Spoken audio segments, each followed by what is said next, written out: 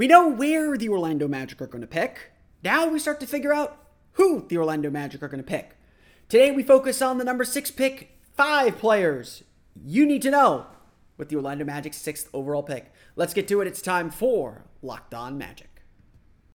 You are Locked On Magic, your daily Orlando Magic podcast, part of the Locked On Podcast Network, your team every day.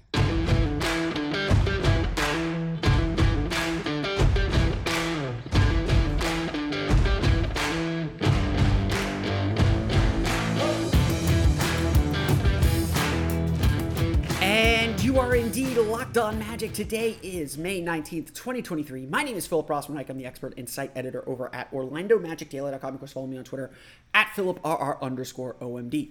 On today's episode of Locked On Magic, we're going to chat about 5 players the Magic should be targeting, or 5 players that you need to know when it comes to the Orlando Magic's number 6 pick in the upcoming NBA draft. We'll get to all that coming up here in just a moment. But first, we want to thank you again for making Locked On Magic part of your day every day, no matter when you listen to us, whether it's first thing in the morning, whether it's right when we upload. We truly appreciate you making Locked On Magic part of your day every day. Remember, there's a great Locked On podcast covering every single team in the NBA.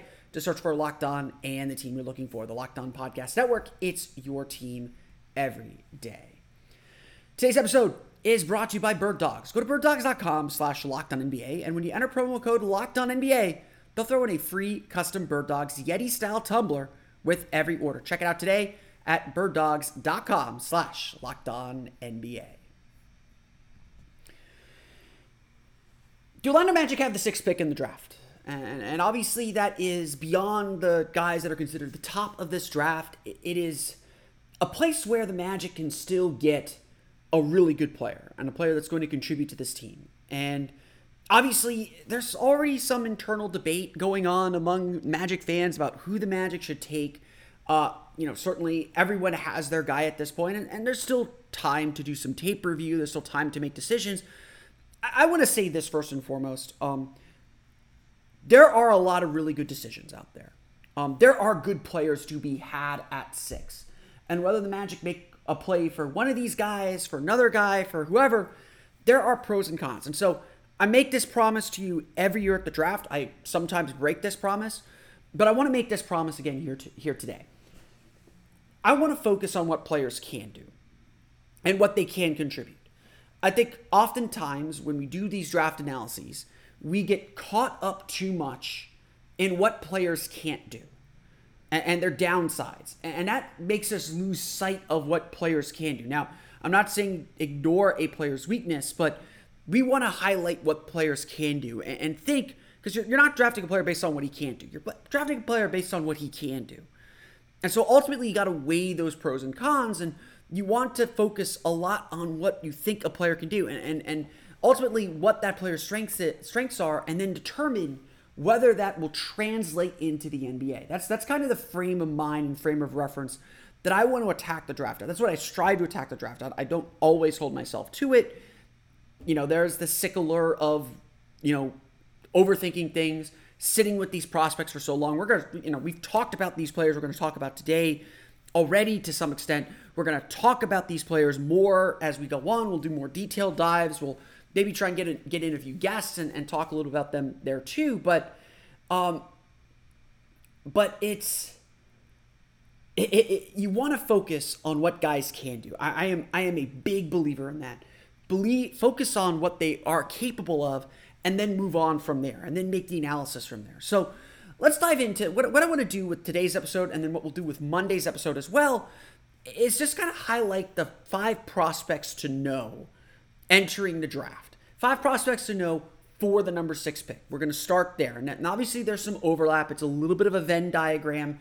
The way this draft shakes out, you got your top 3. You got maybe 4 and 5, or the Thompson twins are pretty set. And then 6 through maybe 9, 10, 11, where the Magic are picking, are very, very similar. And then again, that next group, all the way down to like 14, 15, is very similar. When you're drafting later, you have to cast a wider net. You have to look at more players. And believe me, we are going to look at more players than the 5 I'm going to give you today, for 6, for 11. But I just want to start doing a little bit more of a deeper dive, doing a little bit more of an introduction with these players. So let's start with the obvious one. At number 6, some people say you should be looking for a star still. With where the Magic are at, maybe they still need to take a big swing. And at the end of the day, I do think when it comes to the draft, you need to take the best player available. You need to take the best guy on the board. Fit matters. It's part of the equation. It's part of what makes a player best available. But talent matters in the draft. Jeff Weltman says this all the time, that you have to take what the draft gives you. You might need a backup center, but there are no backup centers in this draft. And certainly you don't want to draft a player limiting him to a specific role. You want to believe that he will be more. You are drafting for upside, even if you need something immediate. And that's why we do have to consider both Amen and Ausar Thompson. I'm going to highlight Ausar Thompson because Amen Thompson is widely predicted to go fourth in this draft. But of all the guys we're going to talk about on today's list, Ausar Thompson has the most star potential. He is also the riskiest of the players because we just don't know how valuable his tape is. And Overtime Elite, he and his brother played on the same team. They won the championship.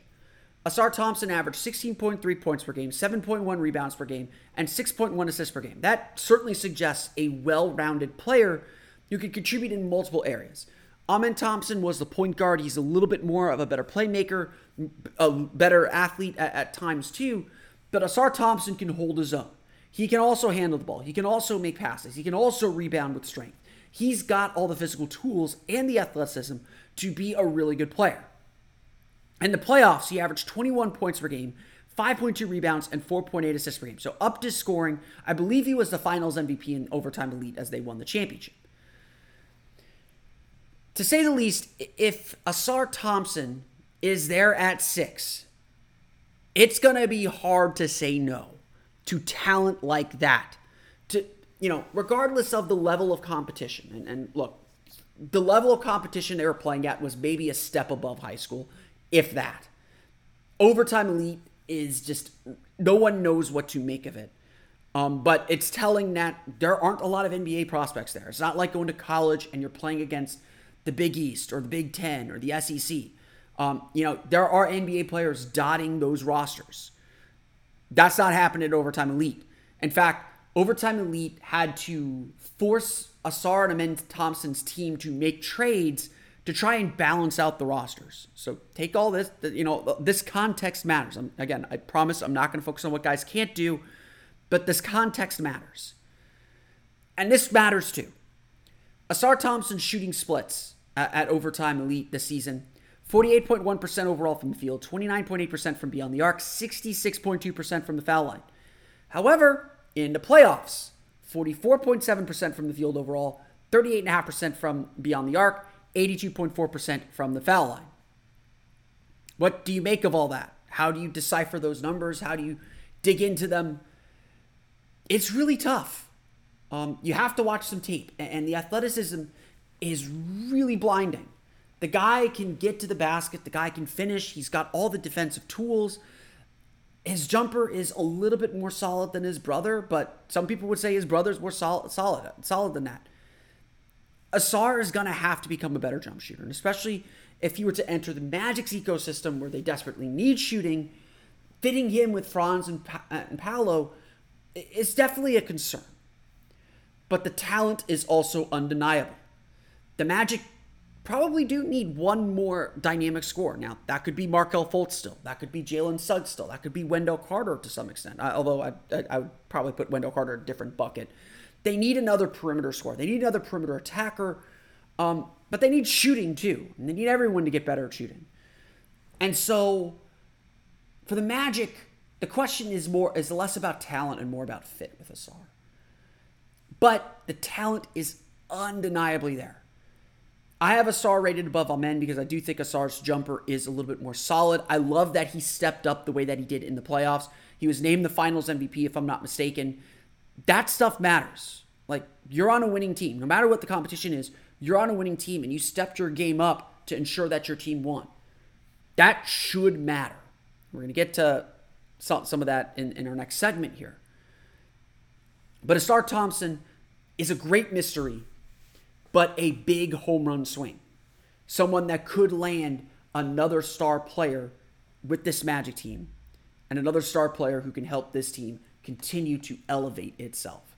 If we're just ranking players based solely on talent, Ausar Thompson is number 5, and it's not close. He could be number 4, but he is a top 5 talent in this draft, and that is something you cannot ignore. We're going to dive into 2 players that I think are the 2 favorites to land at number 6. One who has a lot of questions and one who doesn't have a lot of questions, and that's actually part of the problem. We'll get to that coming up here in just a moment. But first, a quick word from our friends over at Bird Dogs. You've probably seen some of their ads, you've probably seen some of their ideas. Bird Dogs offers a truly unique item of clothing. It's pants with liners, with underwear liners in them, so you don't need to wear underwear with them, which especially here in Florida during the summer sounds especially nice. But look, that's kind of their gimmick. That's kind of their unique selling point. You can get the pants without the liners. Let me tell you, I have a few Bird Dogs pants. I have a few Bird Dogs shorts. The fit, comfort, and versatility of these shorts are everything. I was so happy that I went to Bird Dogs, that I got a couple pairs of pants, that I got some shorts from them, because I love wearing them. They're like the best draft pick you can find. They have great fit. They have great comfort and great versatility. Everything you could ask for. They got the right length too. I guess it's pant span. I don't know. They got the right fit for everything. I love wearing my Bird Dog pants. I'm glad that they actually sent me a couple more free samples, but I actually bought into them before they joined the show. It's a great product, and again, just really, really comfortable. Perfect for the Florida heat. We're starting to get to the hot season here in Florida. It is absolutely perfect to wear, and I definitely suggest that you give it a try. Go to birddogs.com/LockedOnNBA today and enter promo code LockedOnNBA, and they'll throw in a free custom Bird Dogs Yeti style tumbler with every order. You can check out all the great selection they have, again, with liner, without liner, pants, shorts, even some t-shirts if I'm not mistaken. They have a bunch of different options, a bunch of different styles. Definitely check it out today and use that code LockedOnNBA at birddogs.com/LockedOnNBA to get that free tumbler with every order.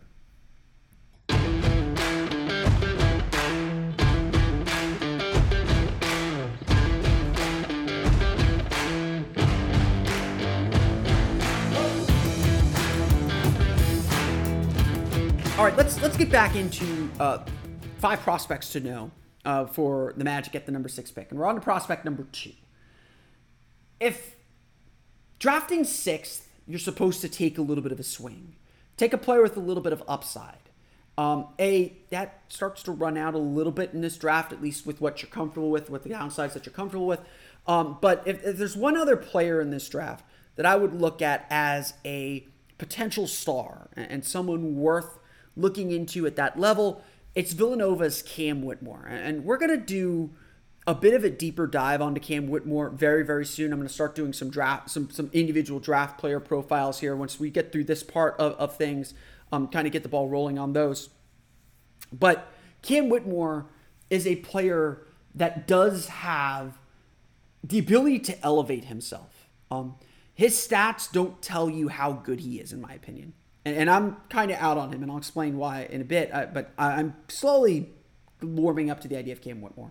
For the season, he averaged 12.5 points per game, 5.3 rebounds per game, shot 47.8% overall, just 9.8 field goal attempts per game, 34.3% field goal percentage, 70.3% from the foul line. We'll return to those numbers here in a minute. Whitmore dealt with a thumb injury early in the season, did not really play till December, only played 23 games, if I'm not mistaken, so missed a little bit of time, and obviously was playing a little bit of catch-up. But when you watch him, you see a really physical player, and that gets you excited. Not only that, you see someone who is really an athlete. At the NBA Draft Combine, we talked a little bit about him yesterday. He measured in at 6'5", 5.75 inches, and 235 pounds. This is a big, big dude. But he knows how to use that weight. And despite the weight, he is still extremely athletic. He posted the 4th best mark in the max vertical leap. Really, really, really good athlete, especially jumping off of 2 feet. You look at his body and look at the way he's composed, I would call him a more offensive-minded Luguentz Dort. And again, maybe you're thinking number 6 pick. I don't know if I want to take the Luguentz Dort. Luguentz Dort is a starter on a postseason team in the Oklahoma City Thunder. Really important piece. Also has really improved his 3-point shot. Got to give him credit there. But this is a guy that's going to get after you defensively, use his weight, be able to switch on to bigger players because he can take the pounding a little bit, has the athleticism to keep up with guys, and has the scoring mentality to be an attacker, to get to the basket. You can never have too many attacking forwards. You can never have too many forwards who can put the ball on the floor. That's just the way the NBA is now, and the Magic have certainly collected their fair share of them. Whitmore is someone that can play multiple positions, defend multiple positions, and attack the basket. But therein lies the contradiction. He has all these positives and all these good markers, but then there's the big thing sticking out like a sore thumb. There it is. 34.3% field goal percentage from deep, 70.3% from the foul line. I will say this and repeat this note every single time that I can. The college line is closer than the NBA line, and so a lot of scouts and a lot of draft people believe that free throw attempts are better, or free throw percentage is a better indicator of future 3-point success than 3-point percentage. If a guy is shooting 75 to 80% from 3, but is a low 70s 3-point free throw shooter, that's usually a red flag that guy is not actually as good of a shooter as you think. That guy's form isn't gonna translate out to the NBA 3-point line. And so, knowing how important shooting is for this Magic team and thinking about how players fit, because if the Magic are truly thinking it's time to start winning, it's time to start putting together a roster that's going to compete at the highest levels, then you got to be thinking, you can't just be drafting purely on potential and purely on talent. You got to be thinking about how does a guy fit. And yeah, Cam Whitmore and Ausar Thompson, who we just talked about, have that problem where it's like, okay, you can see Ausar Thompson fitting. He can play the 2, he can slide into that spot, but you're going to play him alongside Paolo and Markelle, who are non-shooters. You're going to play him alongside Jalen Suggs, who is a non-shooter with the second unit, and with Cole Anthony, who is an improved shooter, but still someone that teams are happy to let shoot threes. This is part of the problem. Again, this is why I'm a little bit lower on Cam Whitmore. On top of this, yes, I know he had the thumb injury, and there's a couple other things at play, but Villanova did not make the NCAA tournament. They were 15-11 with Whitmore in the lineup, so I don't want to completely take things away from him. They perhaps missed the tournament because of things that happened before Whitmore returned from his injury, but that's a big problem. And yes, Whitmore sat out the NIT game. It's perfectly understandable with the injuries that he had, with the season that he had, with the future that he was protecting. Completely understandable. So there are some red flags that I'm concerned with Whitmore. But look, he does check a lot of boxes for this Magic team. He does seem like he would be a good fit in some ways. And look, you watch the tape, he can hit threes. He can hit jumpers off the dribble. He can hit sidestep threes. He can play a little bit, and I don't think the Magic should be completely scared off of him. I'm a little bit out on him, but again, I can be convinced. I've seen enough where I'm like, okay, if they take him, I'm not going to sit here and say, oh, that was a bad pick. I'm not going to do that, but there are some concerns that I have. So if shooting is so important for this Magic team, then why not just take the best shooter? Why not just get the best shooter on the board? In my mock draft 1.0 before the lottery, I got to number 6. I wrote a big long thing on Jarace Walker. Wrote another, then changed my mind, went to Taylor Hendricks. We'll talk about them in the next segment. And then I was just like, what was the mistake you made in last year's draft? You overthought the problem. You said, oh, we could turn Jabari Smith into a primary scorer. But Paolo Banchero is already a primary scorer. He's got all those skills. And, I sat here and said, if you don't think Paolo Banchero is a 20-point per game scorer, then don't take him. But at the end of the day, that was the wrong question to ask. So I apologize for my coverage on that. That was the wrong question to ask. First time covering a team with the number 1 pick. I apologize. Sometimes the simple answer is the best answer. The Magic need shooting. Take the best shooter in the draft. And Grady Dick from Kansas is widely considered the best shooter in this draft by a pretty sizable margin. He averaged 14.1 points per game on shooting splits of 44.2, 40.3, 85.4. So that 40.3% shooting from beyond the arc, 85.4% from the foul line checks the box that, yes, the shooting is going to translate. Certainly that's going to get the team's attention. Dick is capable of hitting sidestep threes. He's a guy that defenses worked hard to close out on and keep from getting open. He hits deep threes. He hits threes on the move. He can hit spot-up threes, although he didn't get a lot of those opportunities because, again, teams were focused on stopping him. He's got better, I don't want to go into this trope, but I think his athleticism is better than he shows. I think his defense is better than people would think, although he's not going to kill you he's not going to completely blow you away in either front. If you draft Grady Dick, you are drafting a shooter. That's what you're getting from him. That's what you're paying for. That's what you're going to get. And frankly, that's all you need sometimes. You just need guys that can put the ball in the basket, that can make an open three. And, the Magic have enough defenders where they could probably hide him a little bit on defense if he ends up being elevated to a starting role or playing meaningful minutes. But he is the best shooter in this draft, widely considered the best shooter in this draft. And if that's the case, this is the guy you take, you have to consider him at the spot. Even if it's an overdraft, even if it's a reach, this is what the Magic need more than anything else. They need shooters. They need shooting. And this takes care of that. It takes care of that a lot.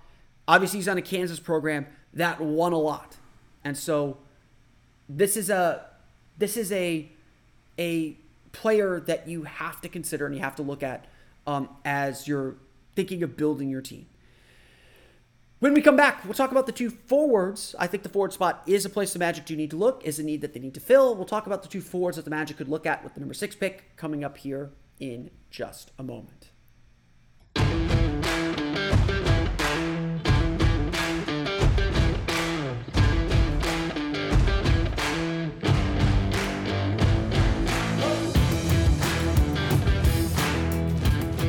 So, we talk about the shooting need.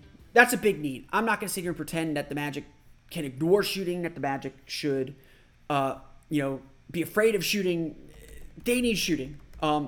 Everyone we talk about, shooting and three-point shooting especially, are huge factors in what we're thinking about and how we believe this team needs to develop. But there are plenty of other needs on the roster. Backup center is a big one. You're not going to fill that in this draft. I don't think taking Derek Lively at 11 is the right choice. I think the Magic need a veteran and big man in that spot. Again, whether that happens in a trade or free agency, that's a big priority for me. That was a big priority for me after Mo Bamba was traded as well.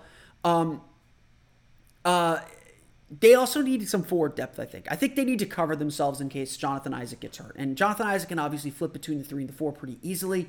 Having another versatile forward, I think, would go a long way.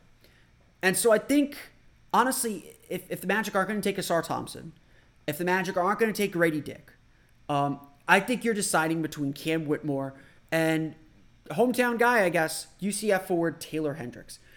Hendricks is a really, really interesting player. Averaged 15.1 points per game, 7 rebounds per game, 47.8% from the floor, 39.4% from deep, 78.2% from foul line. So I don't think he's quite the three-point shooter that everyone... There's a lot of people that I talk to that are like, oh, Hendricks is going to be a great three-point shooter in the NBA. And I think he can get there, but it's not going to be something immediate. But what Hendricks is really good at is he is a really good interior defender. He is a great rim protector. Averaged 1.7 blocks per game, only 2 fouls per game. So 7 rebounds per game, worked really well around the basket, loves hanging out in that dunker spot, and catching lobs or getting dump offs and dump downs, can step out a little bit, obviously, onto the perimeter and make that short jumper. There are a lot of boxes that he checks. If Wendell Carter can play on the perimeter, or Mo Wagner can even play on the perimeter, you can play Taylor Hendricks next to them. He can give you some extra rim protection. He can give you some extra paint protection, and he's going to be able to contribute offensively. A lot of the concern that I've seen with Taylor Hendricks is that he's a little bit of a low ceiling guy. Not that he is what he is, but offensively, he's not going to create. He's a line drive driver, not really going to change direction much. If the three-point shot doesn't translate, then he becomes kind of like a Trey Lyles type, or maybe if you hope a Kyle Anderson type player in this league, where he's just really long, really athletic, really good defender, really good shot blocker, but never really finds his place within an offensive ecosystem. Again, Hendricks does a lot of these things well, and if the Magic draft Taylor Hendricks, that's a really good draft pick in my opinion. That's a guy that's going to contribute to this team and make them better. And again, that's at the end of the day, that's what we're talking about most. That's what matters most, is can these guys make this team better? Can they help this team win in the near future, in the very near future, in the next season we're making the playoffs future?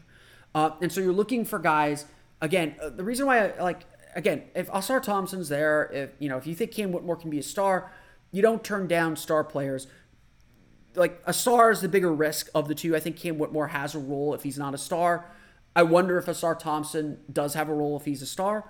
But you want to find guys that can play roles. And Taylor Hendricks can definitely play a role. You can see him fitting in immediately with this Magic team. And so I do like Taylor Hendricks a lot. I think that he is a very viable and likely option for the Magic at number 6. The other side of that coin, and kind of the other side of the big man equation for the Magic, is Houston for Jarace Walker. Jarace Walker, not going to have the most impressive stat line. 11.2 points per game, 6.8 rebounds per game, shooting splits of 46.5, 34.7, 66.3. Average 1.3 blocks per game. He is a really smart player. He's really big. He really showed out at the Combine, had some impressive athleticism numbers, which I think caught people by surprise. Came in a little bit shorter, but has the wingspan to make up for it. He can guard multiple positions. He's really, really, really smart. He just knows how to play the game and knows how to play the game in a winning way. Houston was fantastic. I think Marcus Sasser is going to be a player that climbs a little bit later on in the draft, despite some poor Combine numbers. That kid can play a little bit. I think he could be a second round pick. But that Houston team was really, really good. And Walker was a guy that kind of held that team together and made everything work on that team. I've seen people kind of comparing him to Draymond Green with his impact. And I think that's definitely there. Undersized big, who plays bigger than he is, plays smart, makes everyone around him better. And that stuff is important.